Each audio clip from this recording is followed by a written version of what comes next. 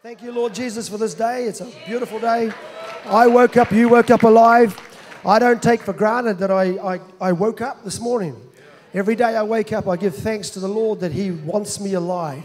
He is keeping you alive, not just to go to work or to have your popcorn or whatever it is. No, you don't have popcorn for breakfast. That's for dinner. What do you have for breakfast? Whatever you have, you're not born to just eat, work, and die. Every day you wake up, there's got to be an overtaking of your, whatever the other things are that you're caught up in, and there's got to be a compelling cause. I live for a cause. I'm alive because I want to serve God and His purpose. His kingdom must come. I must save everybody, anything that walks, 2 legs, 4 legs, no legs. I want to save it, and I want to baptize it, and then I want to put it into my church and my army. And I want to now then bring the kingdom of God into this world. I mean business. The only thing that matters is Jesus Christ. The only thing that really matters in your life is Jesus Christ. When we get on the other side, a lot of things that you're thinking and caring about here has no value there. And believe you me, I've been there for a while. And what we value here is not valued there. So it's going to be a good day. And I am so glad I got another meeting with you.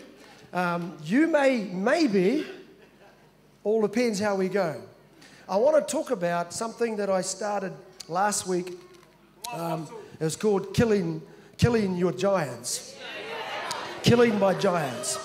And obviously I'm talking about, yes, David and killing Goliath, but there was also Joshua and the children of Israel's whole challenge by God to enter the good land on the other side of the river, on the other side of the giants that were guarding their possession, their land and their goods and their new life were giants.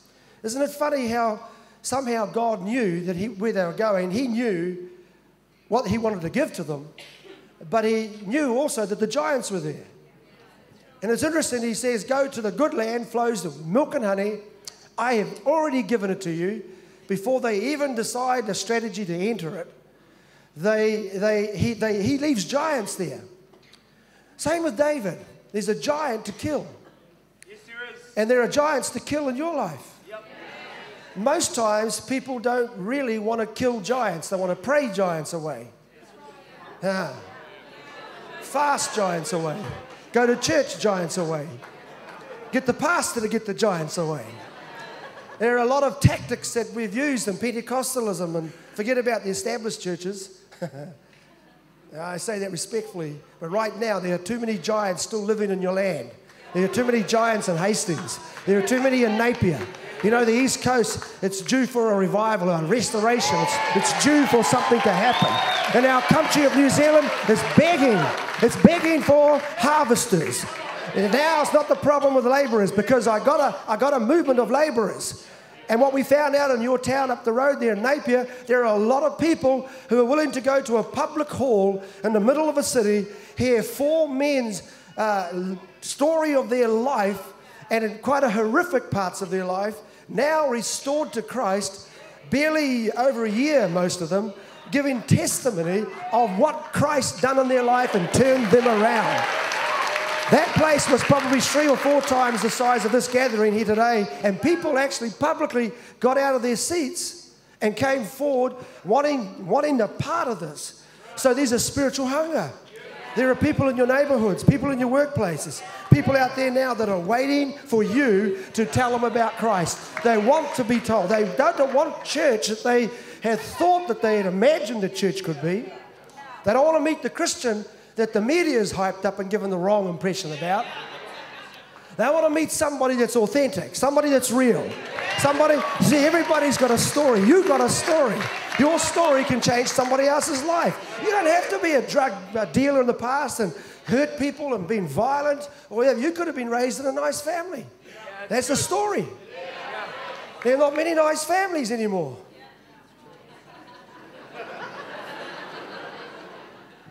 I think there is. It's just that they're hiding their secrets. Anyway, however you look at it, I want to just read you a couple of passages of Scripture. And I'll just sort of carry on because you won't know the first part of the series of Killing Your Giants, but we had a great time in the first couple of messages there. So I'll pick up some things here and kind of just talk them through. So I want to go to the book of 1 Samuel 17. That's David and Goliath. Just take this. You're familiar with the story, or most of us, about David killing Goliath, that giant. But I want to extract something that is not talked about a lot. It's read so many times by preachers and preached, probably the most preached story and passage of scripture in the whole of the Bible. But it's something I want to, Holy Spirit's really moved me on. I've got to get it out. Look, I don't apologize. It happens to be in Hastings City, Bay City. You see the pastors look up. Well, just, that's how it is. It's not my fault. It's God's. Talk to him. All right, let's catch it up. David left the supplies, verse 22, in the hand of the supply keeper, and he ran. Love that, running. Never mind walking to the thing. Don't dawdle towards your destiny. Get some pace on to what you want to go to. That's the problem, because a lot of you get distracted and you're easily derailed when you're only dawdling or just walking, if barely that, toward your destiny, your future. But when you've got a compelling cause in your life, you really want to do more than just stay in the four walls and build a paradise in here. You've got to get outside the four walls. And that's where our real work is. That's the mahi right out there in this sense. So you start to run towards something that actually totally consumes you. Wow. You can tell I'm consumed. I'm not even starting slowly. This is how I am. I can't help it because I'm consumed with the cause. It's a matter of which track I take today.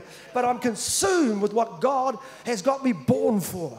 And when I see thousands of people around me also consumed, I realize a basic principle, Pastor, that if the leader's on fire, come on, if your leader's on fire, if he's going to be out there charging and leading the way, then usually the soldiers are going to get up and follow him. They're going to take on what he does. If he charges the enemy with fire in his eyes and his bayonet on the end of his gun, and he's ready to plunge it into the heart of the enemy, then his followers will do the same thing. Even when they are afraid and they're scared of what they're going into. But if somebody leads them who has fire in his belly, then the rest will do the same thing. It is just as simple as that. Come follow me. First words of Jesus. When he steps out of his carpentry role, or the son of a carpenter, he comes now with a message. Don't forget, they don't know he's God in skin. Underneath that skin and the hair and the eyes is God himself. They don't know. They just think he's Jesus of Nazareth. The first thing he does is he starts recruiting others for his cause. And he says, come follow me, and I will make you. All it needs is for somebody to stand up and say to the others, come follow me. Then some wet blanket religious person says, only Jesus, you follow Jesus, don't you? Well, you tell me if you can see Jesus right now. Where is he? If you want to follow Jesus, tell me, point to him. And you might say, well, you know, he's all around. But somebody who's new doesn't know that. Your children don't know God yet until they see him through daddy and mummy. That's the best representatives. The best way to pass God on, and God himself knew it better than anybody, was that you shall pass the Lord your God on to your children and your children's children, and they shall know all the ways of their God through the fathers. And so they called it my father's God. Tell your neighbor, my father's God. Do your children know the God of their father and their mother? See, Hannah talked about the generations that we have here. And 5 generations, that's pretty good. I think I can do, a little bit of gloating. As Paul says these times that I need a skite. And this is one that the church should be celebrating, is I have 5 generations of my family, and it wasn't like that way back when I got saved in 1979, when I was 21. Work it out, anyway. You can understand this, that one of the things that was so compelling in my life at that time is that I wanted to turn the fortunes of my children and my grandchildren's future around. I did not want them caught up in all of the bloodline iniquities. I didn't want the curses, whether it was bodily, physically, spiritually, mentally, psychologically, emotionally, and any other type of shun. I didn't want them to get that demon or those things, those sicknesses that we failed to deal with in our time. You've got to kill your problems right now. You've got to confront your issues right now. I'm talking to daddies and mummies here. Daddy, you got to clean your house up. You got to get it right, not just for you, but for your children and for your grandchildren and your great-grandchildren.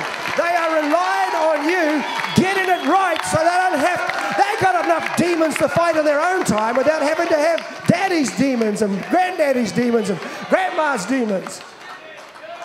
Dear God, that's why our prisons are overflowing. That's why they come short of declaring in Northland last week, politicians are hiding a lot from you. But it's good I got my secret agents in there. The big one is the Holy Ghost, but I got some people. Keep it real. I got contacts. They were that close to declaring Northland as a social crisis happening. The pea epidemic. Believe it or not, that's killing families, blowing their brains out. It's causing crime. It's causing disaster in amongst the whānau, the people there, and it's breaking down any chance of people even getting to them because they're so fried. The devil does not fight clean.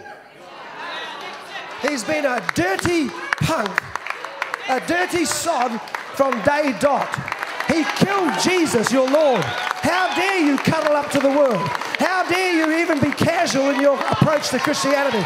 They are killing our children. They are killing our future. They are killing the church. They are killing business. They are robbing us cold. Demons of... I'm going to say this. I hate this whole fact, but they've smartened their game up. They realize now they can't keep doing the type of possessions that they've done in Jesus' day. Now they've realigned themselves. They use tactics now that the church who has not moved on is totally absent-minded about it. Old ways of delivering people. Thinking it's got to happen the same way all the time. The only way you save souls, they come to the altar at the... People are not coming to your church anymore. Sorry to disappoint you. You'll get the odd one, but they ain't going to come to your church.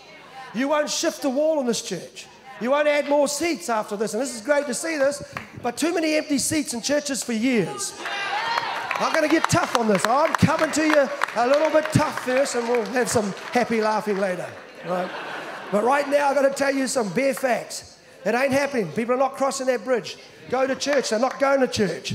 Because of whatever the reason that they've heard about you, heard about us, heard about church, heard about religion. And the media's done the worst number on us. Trying to make us defunct, trying to make us totally irrelevant. Unacceptable about their changing evil ways. Yeah. But the thing is, we're our own worst enemy. Because we get stuck in a rut. And we can't move because we just see from here back into our history. And we don't find our revelation in our history. We find revelation in our destiny. Religion is the Bible read without revelation. I ain't here to read you the Bible. I'm here to give you light. Something in you is going to spark, jump in your spirit. Your mind's going to work. Your emotions will enter into it. And you're going to start thinking, hey, that's right, that's right. What are we doing? I've been given this life, and I'm just working my career. I'm just raising my own family. I'm just coming to church and then departing and having a few sessions. No, that doesn't work anymore. Demons know that well. So they've countered it. Actually, it's not what I'm preaching about. What did I start? Where did I go from?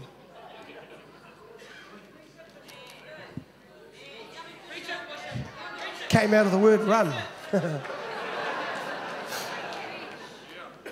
Run to win. Only winners are grinners, you say? Let me tell you this, too many people are losing. They're losing the fight.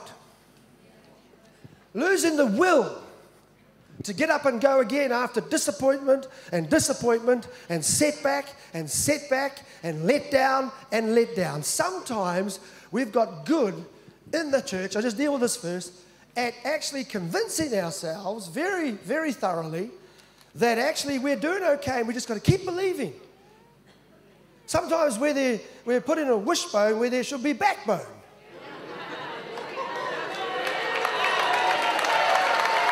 Huh? Yeah. We don't intend on doing it, but we've made up these religious type of resume that says that this is what we've got to keep doing, and we keep doing this. If the prayer's not working, first thing I do is dismantle that prayer meeting or change the prayer. Or dare I even go close to offending you, don't pray anymore. Then just start doing. Jesus works backward but forward. Everything that he began to do and teach. He did first, and they said, now can you teach about that? The church teaches first, then try and gets us to do it. The book of Acts. Everything he began to do and teach. Jesus just did, and then everybody wrote books about it. We just do and let everybody write the news about us. Tell your neighbor, start doing something. Tell them, start doing, start doing, start doing.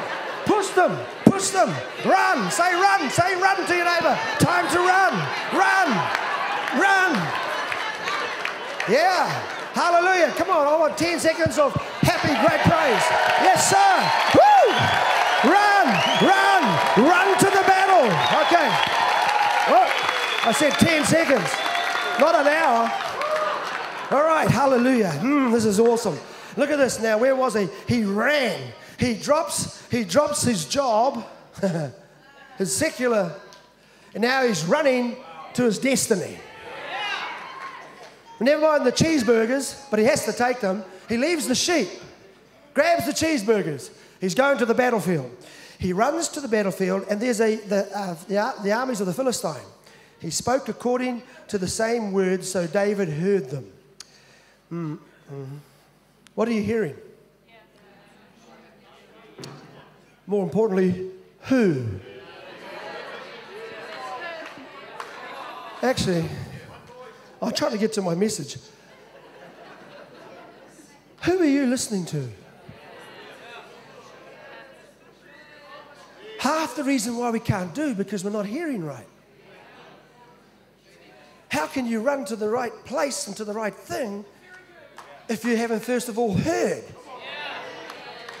Most of what David was going to do next came because he heard the enemy. He was enlightened to what the enemy's work was going on in Hastings, in Napier, in Auckland, in Hamilton, in New Zealand. I've got to be ahead of not just leading my people, I've got to be ahead of the devil, the enemy, so I can see, because sometimes he's wiser than the church. Demons said to Jesus, we know who you are. And the fellows that were living with him for a while didn't even know who he was.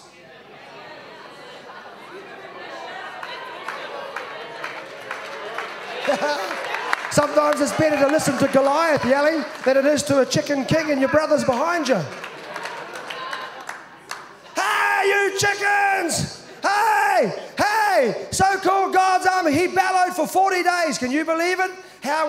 So you can't blame me preaching like this. 40 days. The old monster was going, who's going to fight me? Who's going to fight me?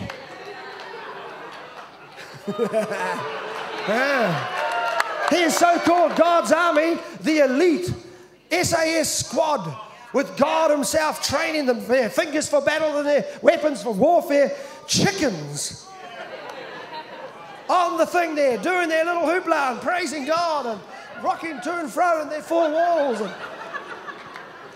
in the meantime, the monster's bellowing, who's going to fight me?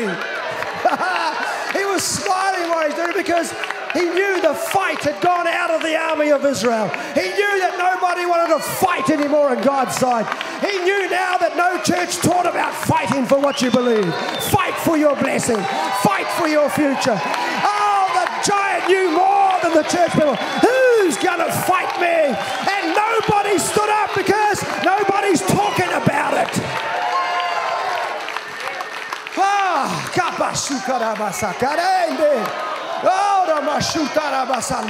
You got some monster screaming at you in your face.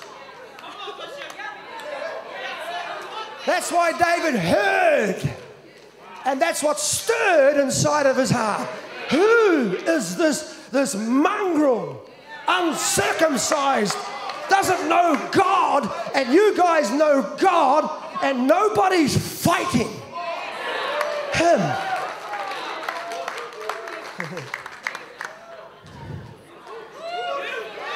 You got to be hearing the right sound. You got to be hearing somebody that's telling you about the fight that's up ahead. Because if you don't know this, now I'm going to tell you. Otherwise, you begin to realize that you've been domesticated. A part of the docile Christian community. They forget that Jesus says in the New Testament, the apostle says to the sons, as I said last night, he said, son, you know, what you hear from me, your apostle, your man of God, pass on to faithful men. Then he says, the next verse is, then be ye soldiers of Christ. And he who enlisted you, don't get entangled. Soldiers don't get entangled with worldly possessions. Sons must be soldiers. There is a soldier in you. There is something that wants to. Only soldiers can fight for the blessing. Only soldiers get the rewards. It's only soldiers who will stand and won't run in the face of the enemy. They weren't soldiers on the embankment there that day with Saul. They weren't soldiers. They were slaves. They weren't soldiers. They were slaves. They were slaves to their own fumes of religion. Just because God is with us, so-called, and not with the Philistines, that God is our God, that you can actually lull yourself into this religious experience. Oh, we got God, and there's sinners out there. Come on. And we start to believe that false prophecy. Not realizing that the only way that Goliath was going to move was not by prayer. Not by declarations. Not by getting all the churches together in town and having a meeting in the middle of the city and singing some worship songs.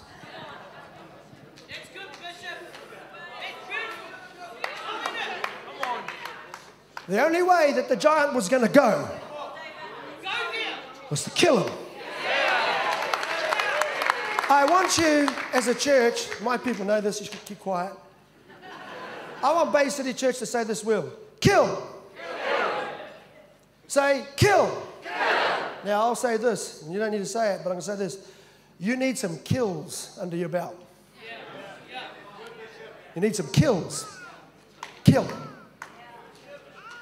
Listen, God doesn't save you out of Hell's Kitchen just to keep you all tied up and Christianized. Come on. And I'm going to add this. Broke, busted, and disgusted. I'll get to that one in a minute. You hear what I'm saying? He doesn't get you saved to just sit in a church and get Christianized. Yeah. He gets you to kill. Is this a church? And somebody's saying something else. Is this a church? You know, what did you bring me to? I brought you to the killing fields. Come on. There's some giants that have been on your children's lives. There's some giants that have been blocking your prosperity. There's some giants that have been blocking your progress. There's some giants, pastors, that are in the way of where you need to go. There are giants over this town. There are giants over this place. This region needs some killers. I want to hear that there's some giant killers in here today. Are there any giant killers out there right now I'm talking to? Come on, you are a giant killer. The giants are not there to kill you. The giants are there so you can kill it. Wow.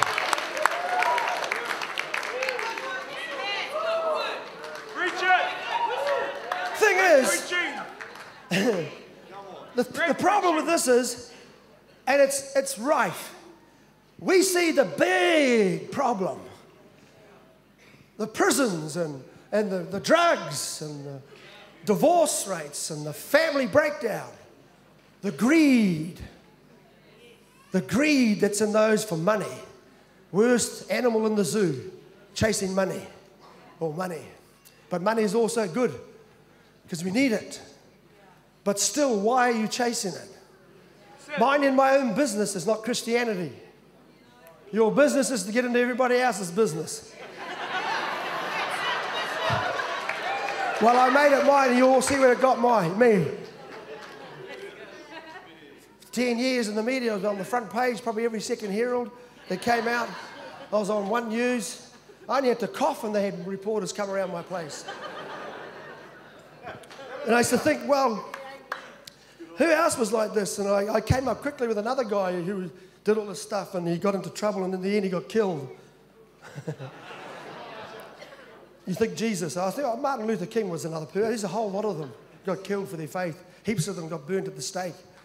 The early Christian, Nero was the Roman ruler. They come to house, Roman soldiers, and said, if you confess Jesus Christ as Lord, then we hang you on a stake, tip oil on you, and set you alight. It's the worst pain you can feel. Oh, believe me. I guarantee a lot of Christians dropped their guts and said, no, I'm not one of them. And even explained it later, Lord, you notice the little wee clause that I put there? One of them.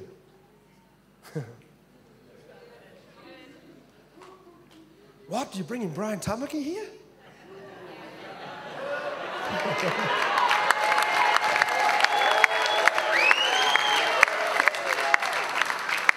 Look, enough. He ran and he heard. Have you seen now the enemy, this man? Try and, if they can't mess you up by somebody talking in your ear wrong, you've got to be careful who you listen to. Amazes me how easy you listen to somebody and believe them. And yeah, it's a hard time believing Pastor Dave and his preaching. Not him. It says that those who bring the word of God to you, obey them. Hebrews 30 says, obey them. So not only should you be hearing my word, you should be obeying what I'm saying. Yeah. You do believe in the Bible. Preach it. You should obey me. Preach it. Preach. Preach it, preach up. Feels good. Feels good. Are you like this all the time? You just, no, yeah, I am. That's what I do. The truth sets us free. Obey. So if I call my men, they come. The ones that don't, has been a really good reason. Very good reason. I don't need to. They happily come. Just when they see me walk, go somewhere. We're on a nationwide tour called a Tour of Duty. We're cleaning up the towns and the cities in our country. We're cleaning up the areas of darkness that have been held in captivity for years and years and years. We're going to them. We're not asking them to come to us. We're going to them. That bridge for them to come across to us has long been burned by them, so we have to go and get them. We have to go to where they are. So, have you seen him? Look at this. Have you seen him? And he's come out to defy Israel. And he says, and it shall be, this is what happens, the man who kills. There you go. Say kill. I just want to get something militancy in you. Just you know, I know that first I don't mean murder people. Just better clarify it. Don't, you know, go home and strangle the missus or... Or I should say it the other way around, the missus strangles you. Which would be more correct, eh, ladies? Can I hear some ladies? Oh, dear me. What you been doing? Bye? Okay. So, he says, the man who kills him, the king, will enrich him with great riches. Give him his daughter, and his father's house, exemption from taxes in Israel. Then David spoke to the man and stood by and said, what shall be done for the man? who kills. I'm about to give a rev to you about how you can access things that you've been secretly thinking of and thinking that it was an un-Christian to even talk about it, even pray about it. Say kill. It's only killers that apply for this. If you can't kill, you'll have to just watch us. Kill.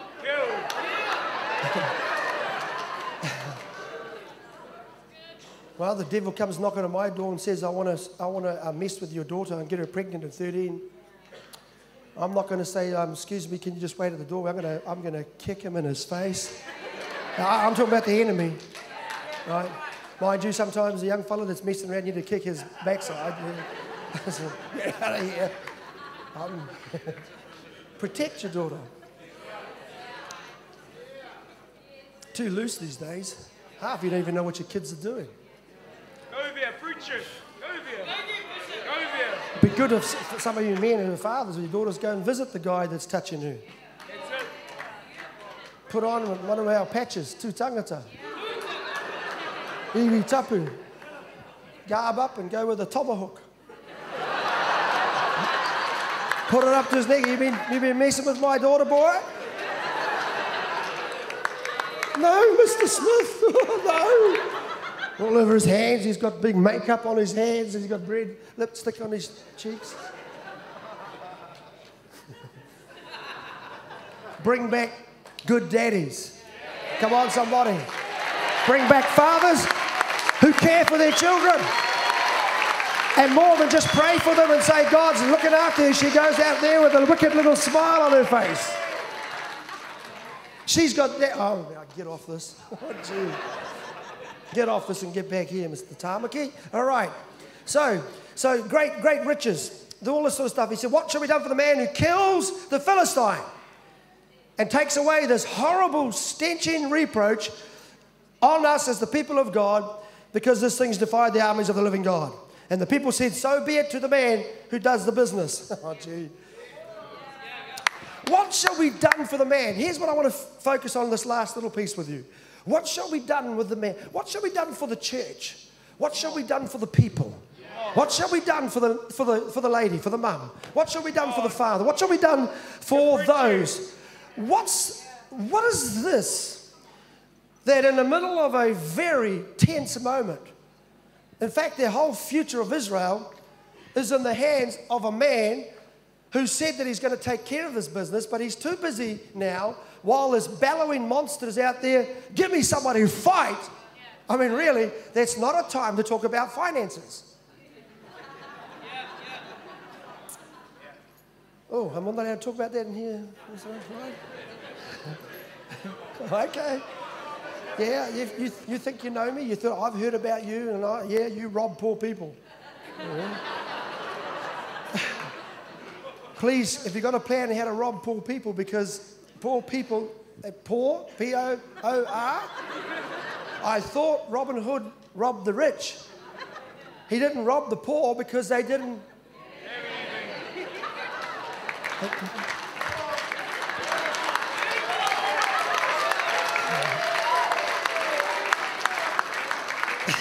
Don't worry.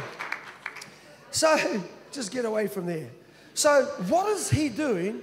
Negotiating, not even being a soldier himself. He's got cheeseburgers that he's long chucked on the ground.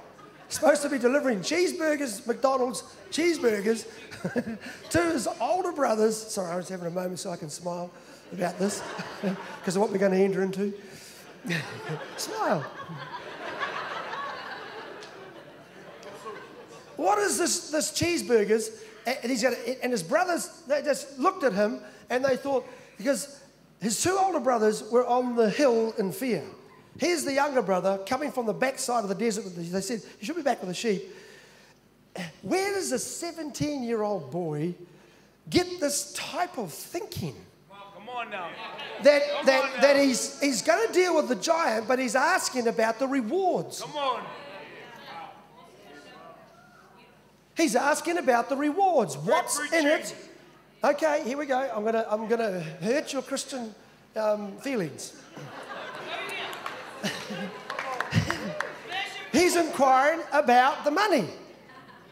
What did I hear? What he's doing is he's rechecking. He's coming back and he's just signing it off, making sure that he heard right. Because you know what people are like. I'll give it. I'll do this. I'll promise that. And then when the time comes to deliver, give. And you're clapping, but you give nothing. Hey, so he wanted to make sure. So what will be given to the man? So he's obviously talking about himself. I love his almost. He's almost cocky to the point that you think this bordering on the line of super confident with his God, because he knows his God. He's on a fence that it could almost just tip over, and a lot of us think he's an arrogant little boy because his brothers interpreted it like that, because later on the older brother, Eliab, said, "You're just arrogant, I know you." Yeah.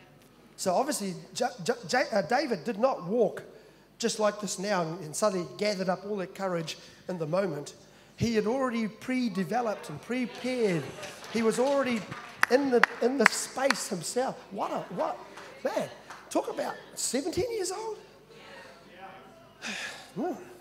You know, 17 years old, he was mature in spiritual age.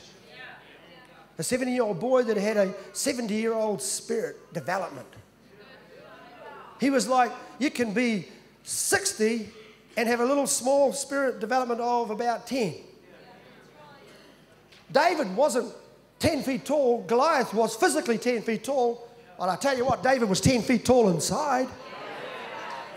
Goliath was only an inch of a man inside. He was relying on physical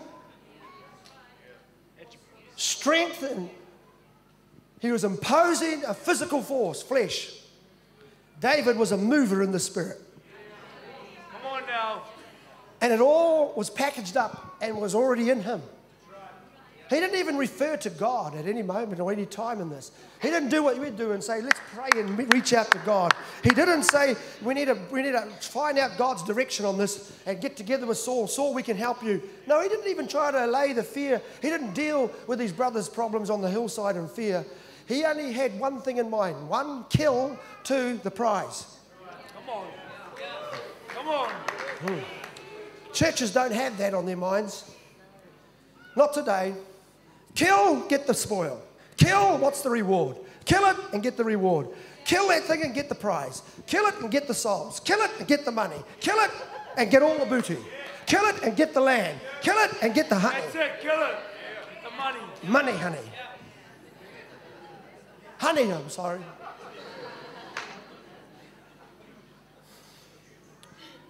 How can you imagine this guy? It is almost defies that the guy's in communication with God at all. We are starting to realize how religious that we may be, that we don't think that we are. And I use that respectfully to us. I only want to help you. I'm not making you go out feeling, oh man. No, you should go out, woo! Because it's true. He did not do a prayer meeting, did not do strategy. He was already packaged up inside. He went within himself. And I know this because he had a time when his own soldiers were going to turn on him. When things start to go wrong, half of his army turned on him. Because the enemy robbed their families, things started to go wrong. So David had nobody to encourage him. There is a time when you feel like there is just nobody that understands what you are going through, what you need right now. And listen, I'm going to tell you, you don't need anybody else when these types of times come along. We need encouragement from each other. Man, it's great to be with the brotherhood. I love the church about the network, the family, the encouragement. But I'm telling you right now, the best pieces of breakthrough that a father can get and a mum can get and a pastor can get and a people can get and a church can get and a business person can get and whatever you're into, sometimes you just have to do it alone, all by yourself, with yourself and through yourself. He encouraged himself in the Lord. In a desperate moment when even his wife couldn't encourage him, when the husband can't encourage her, when your children can't, when your pastor doesn't know. It ain't their fault, but God is teaching you something about what's inside of you that you have yet to use, you've yet to touch, that's yet to be unlocked, but I'm unlocking it right now in Jesus' name. Hallelujah. You got it in you to encourage yourself. Inject yourself with courage.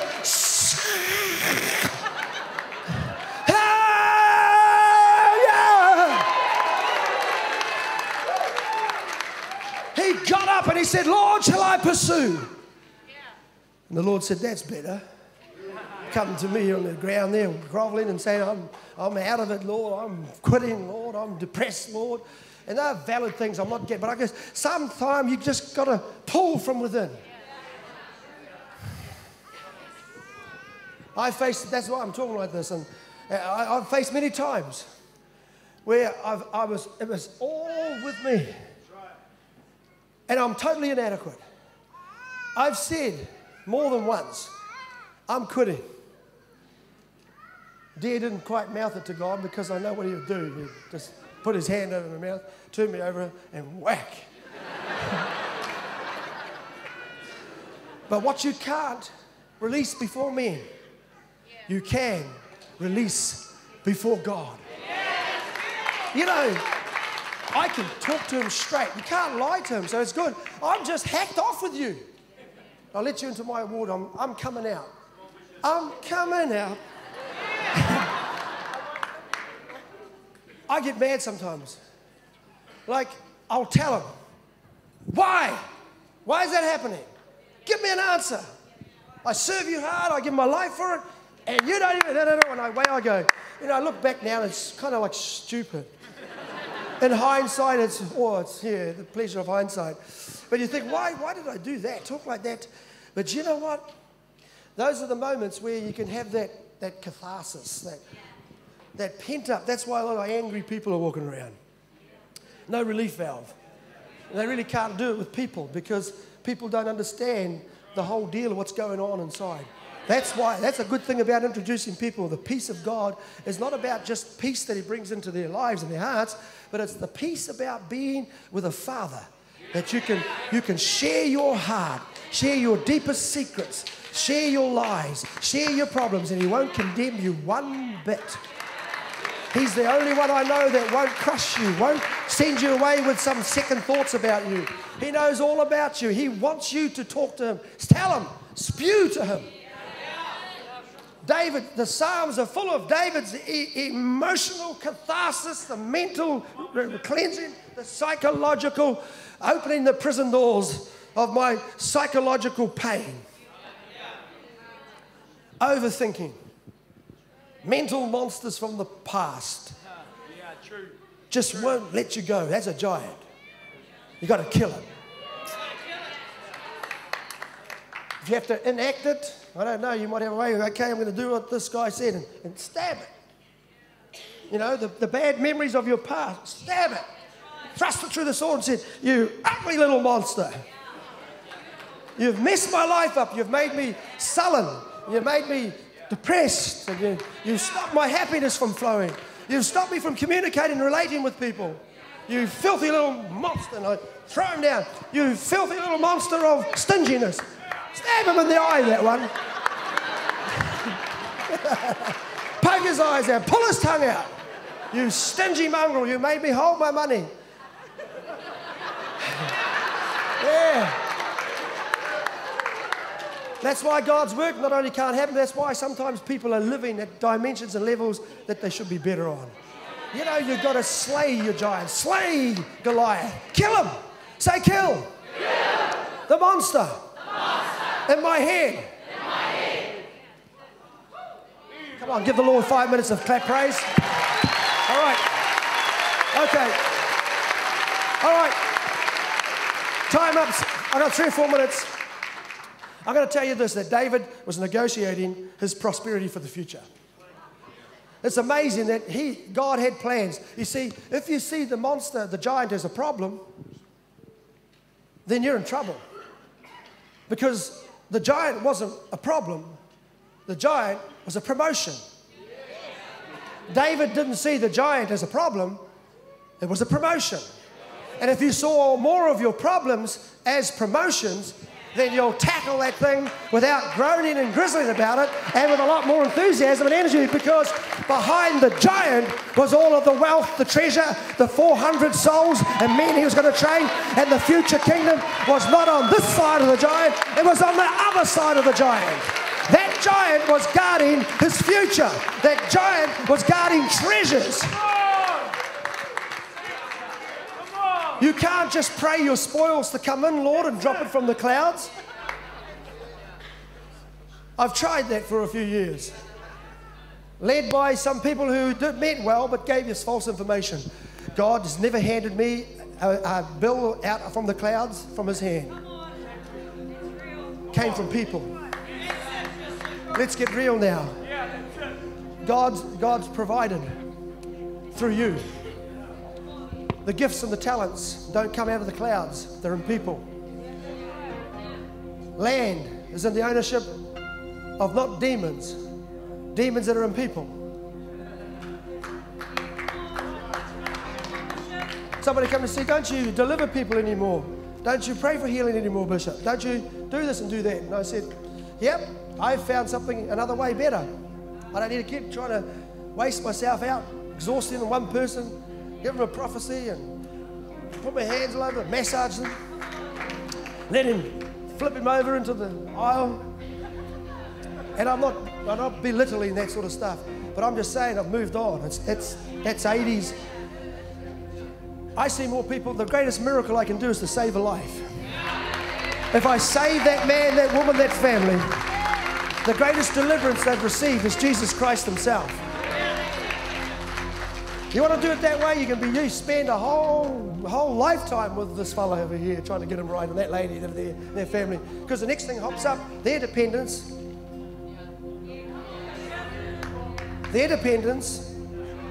is not on God.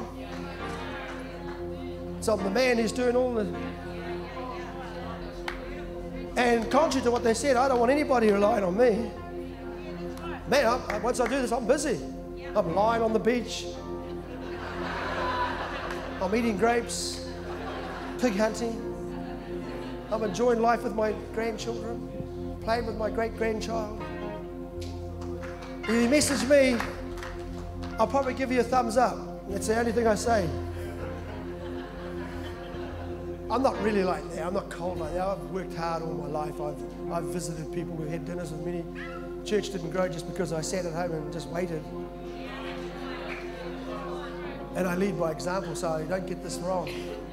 For every bit of ground I've got, I've had to kill and work for. But just let me finish with this. You see, here's something that we forget. The treasure is guarded by a giant. The giants of politics and politicians, and the giants of social nightmare, social destruction. Giants that are killing our families, killing our children. Giants that stand over what used to be once our possession, stolen, taken, abused and misused by people who say they're working for you, but they are not. You think it's hard for a person that's got Christ in their life to give regularly and tithe for the rest of their life? Well, think about a person who doesn't have Christ in life and says he's the finance minister of the country.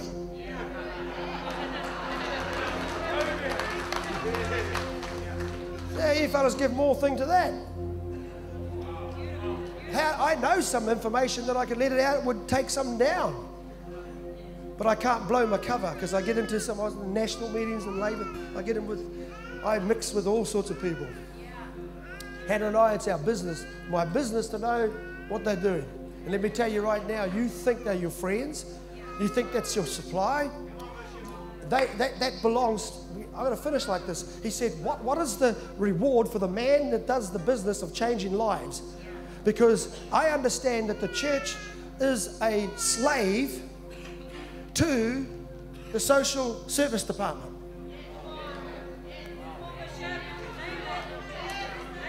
They attacked us about you're thinking about the IRD or the Inland Revenue coming in to do a whole swoop on They did it this is about the third time they've done it. And every time they've gone through the end of it all, they say it's immaculate. The books are awesome. Now they're thinking of the news, and they put it out on the TV that we now lost our tax exempt status. It's lies. We haven't. I've been strutting around doing this. I've been doing this for 38 years. I wouldn't be riding around every town like that, mixing with policemen, like that, helping us save souls if I was a crook. Gee. But I'll tell you what. If I was the devil and I had all this general sitting on a little wee thing here, and he's standing, he said, right! Here's how we attack. Leave the politicians, they're already ours. Leave all those in the clubs and pubs, they're already ours. Leave a lot of churches, they're already ours. But I damn hate that Brian Tamaki. I hate Destiny Church. I hate Bay City Church. Oh, I hate that Mike Connell. He just doesn't stop. He doesn't quit. He just keeps talking about sons and daughters and apostles. And his little son, he's raised a little thing after him.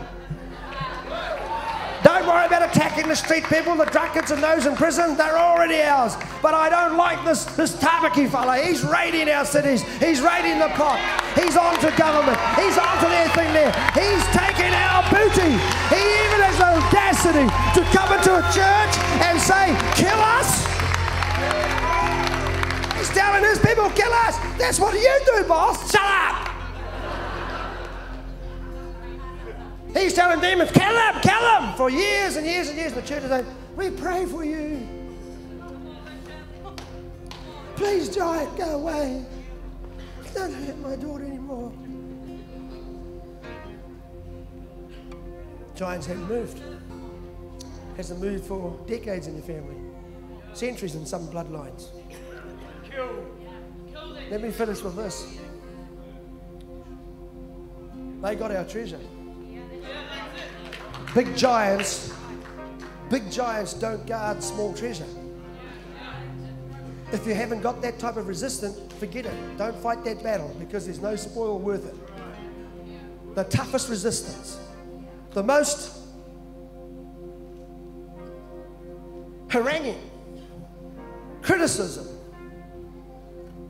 where you are mocked, where you are exposed. I don't need to give you parables about Jesus.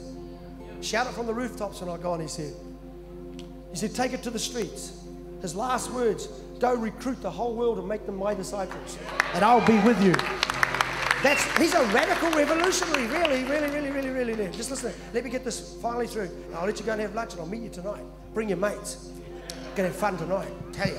Listen to this. He said, behind that giant, behind our giant, I kill the giant. I got 400 men who are distressed, discontented, and they're in debt. What will you give the man who kills this thief? And the king said, it wasn't even God, it's the king. Come from another person within the... He said, I'll enrich you with riches. God is about to change our financial future. I said God is about to change your financial future. God is about to change your financial future. I mean it. God is about to change the financial fortunes of your life. No more debt. No more struggle.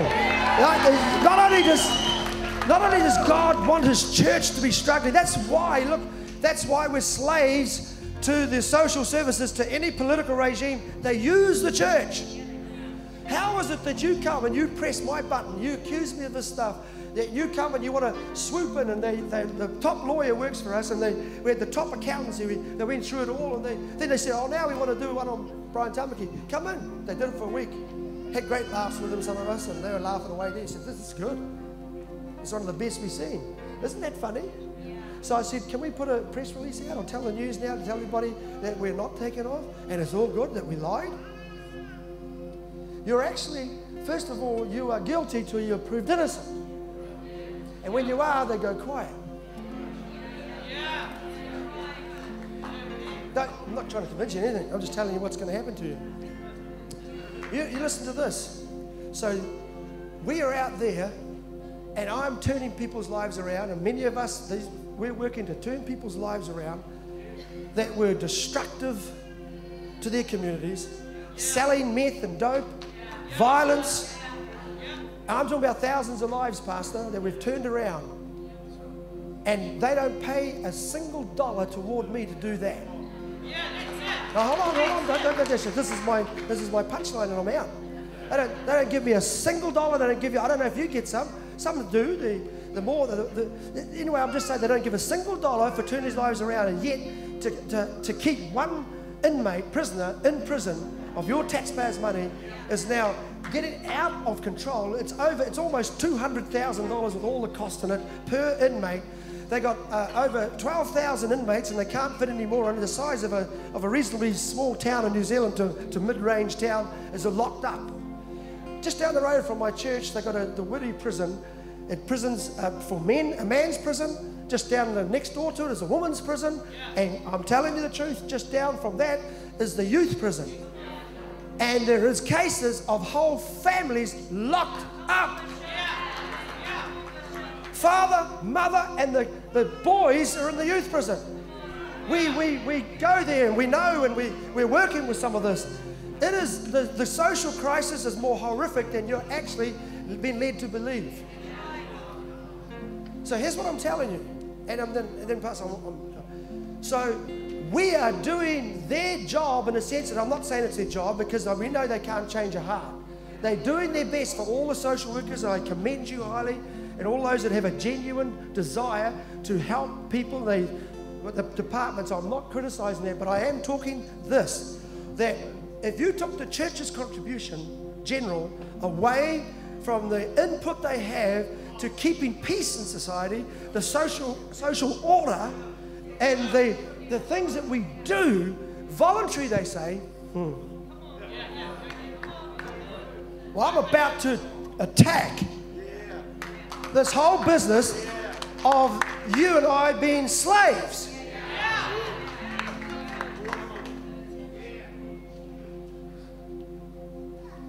We've just had the first trickle from a major politician who wants to see me early September to talk about the successful Man Up Legacy program. Now,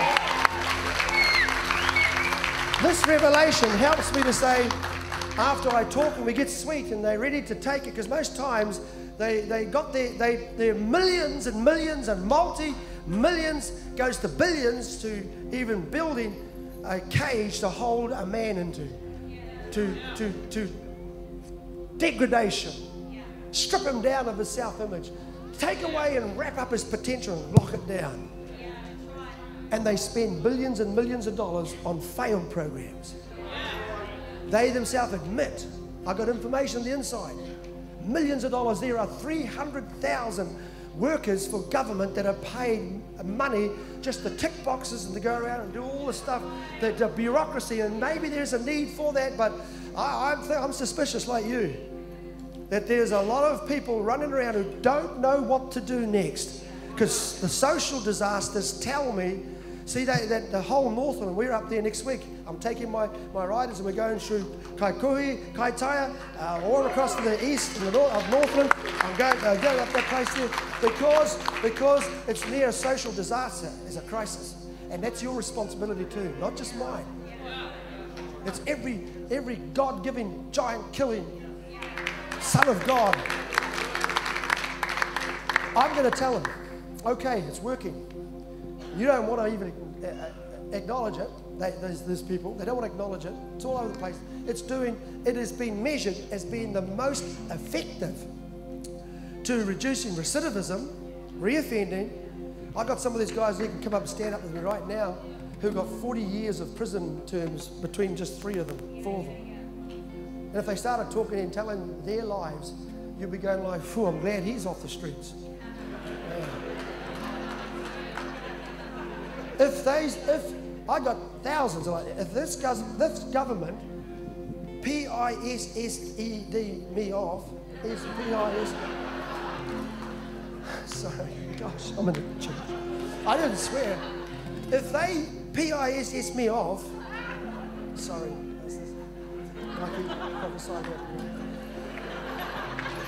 I might say to them, I'm going to loose 1,000 nightmares back into the community. Go ahead, boys. Sell some more meth. Sell it in the Hawke's Bay. Go down there and rip somebody's throat off and whatever else. Go back and do your climb into people's houses. Go back and be a threat in your nice little community. Where are you getting this from, Bishop? I just read to you. He stops in the middle of the battle. He says, what will be done for the man who kills your pain, who takes away your problem, who deals with all of this? Because I want to know before I go any further what I'm going to get for doing the job. Now we call it partnership, not slaves. Hallelujah. I'm telling you right now, things are going to change. It's going to turn around. God is doing something right now. Stand to your feet. Come on, somebody. Shout, clap. Tell the Lord, you are coming. I'm going to kill the giant. He's gone. It's over. Hey, here's what I want to do. Father, in the name of Jesus, I pray for every man, every person, every outside there in the foyer, in the breakout room. Lord, in the name of Jesus, today we've heard something. My spirit's alive, my heart's on fire. There's something stirring. Lord, raise up here giant killers in the Hawke's Bay. Raise up people who are ready to go and get back what belongs to us. And I'm telling you, giant, I'm taking all the spoil. I'm taking back all that you stole, my land that you took. You took our money off us. You took our houses off us. You took our life away from us. You stripped us of our future.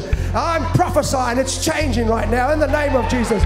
There's coming a day, and it's upon us right now, where your houses are going to be built, and people are building your houses right now, and you'll be shifting into mansions. For Joseph, he was a prisoner and he turned into a prime minister. He was a prince. I'm going to tell you right now, your money's coming back to you. All that the enemy has taken away. God didn't save you to be busted and broke and down. I'm telling you, I'm prophesying over your life right now. It's going to change for the church. We're not your slaves. We ain't your slaves. We are sons of the Most High God. And if we take away your pain in the name of Jesus, it's going to change and it's turning around. The land is going to come back and it's going to be in the possession of the people of God. Your sons and your daughters are going to come back to you. Our sons and our great-grandsons and our great-great-great-great-grandchildren shall not live in the degradation of the tormentation of the giants in your life, tormenting day and night. I want to right now for you, if you've never yelled out of your mouth, yell right now. If you're a quiet person, woo! Yes, sir! I shout for my victory. My finances are changing. The reward is coming. What is my reward? Hallelujah. I'm not fighting any battle that does not have spoils, but I ride down here and then come here to preach just to go pig hunting, Pastor. I've got to tell you, I misled you. It's not the pigs. I've come down here because there's a battle.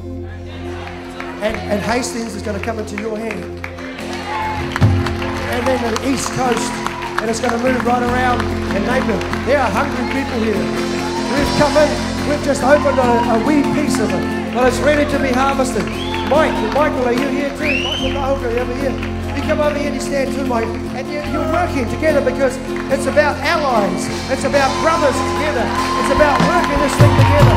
So I'm saying to you right now, you come over close together, that you shall work as brothers. Listen, the world, you got to understand that the world is black.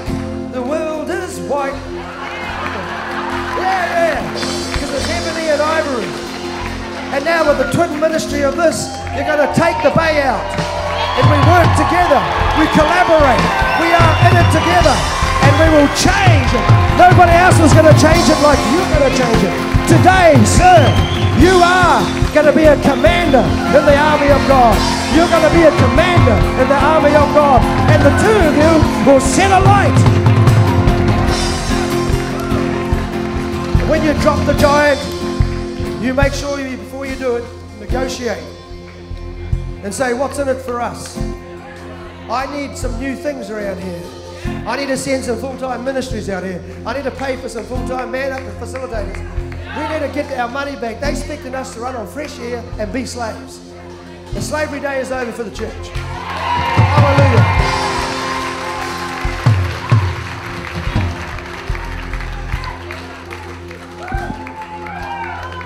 Hi.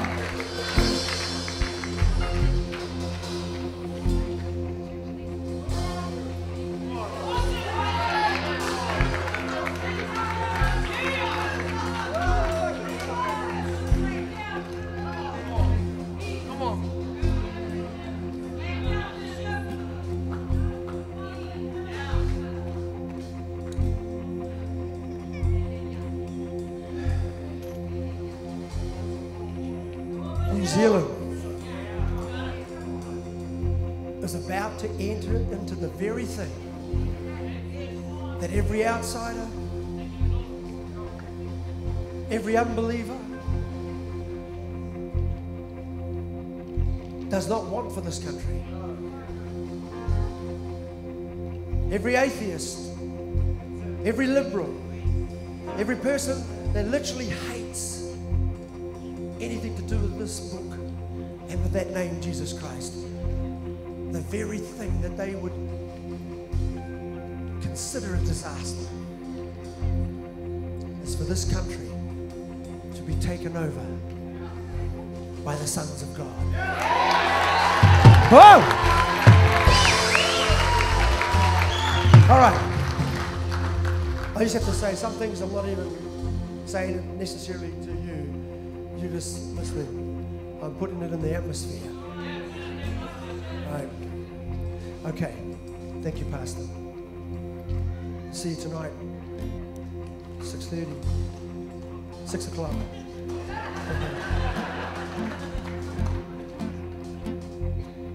We'll get the other part of you that you didn't quite catch in this first part. We'll finish it.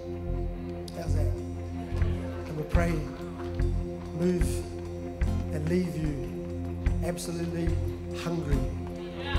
Hungry.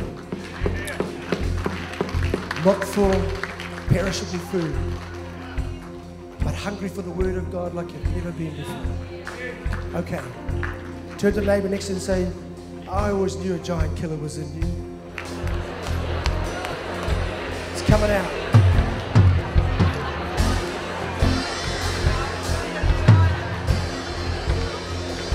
The ground began to shake. The stone was rolled away. This perfect love could not be yours. Now death, where is your sting? How resurrected King has rendered you defeat. Yes,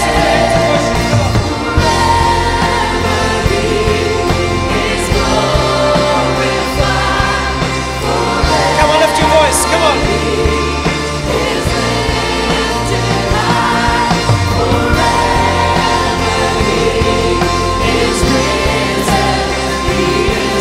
Come on, one more time. Lift your voices. Come on.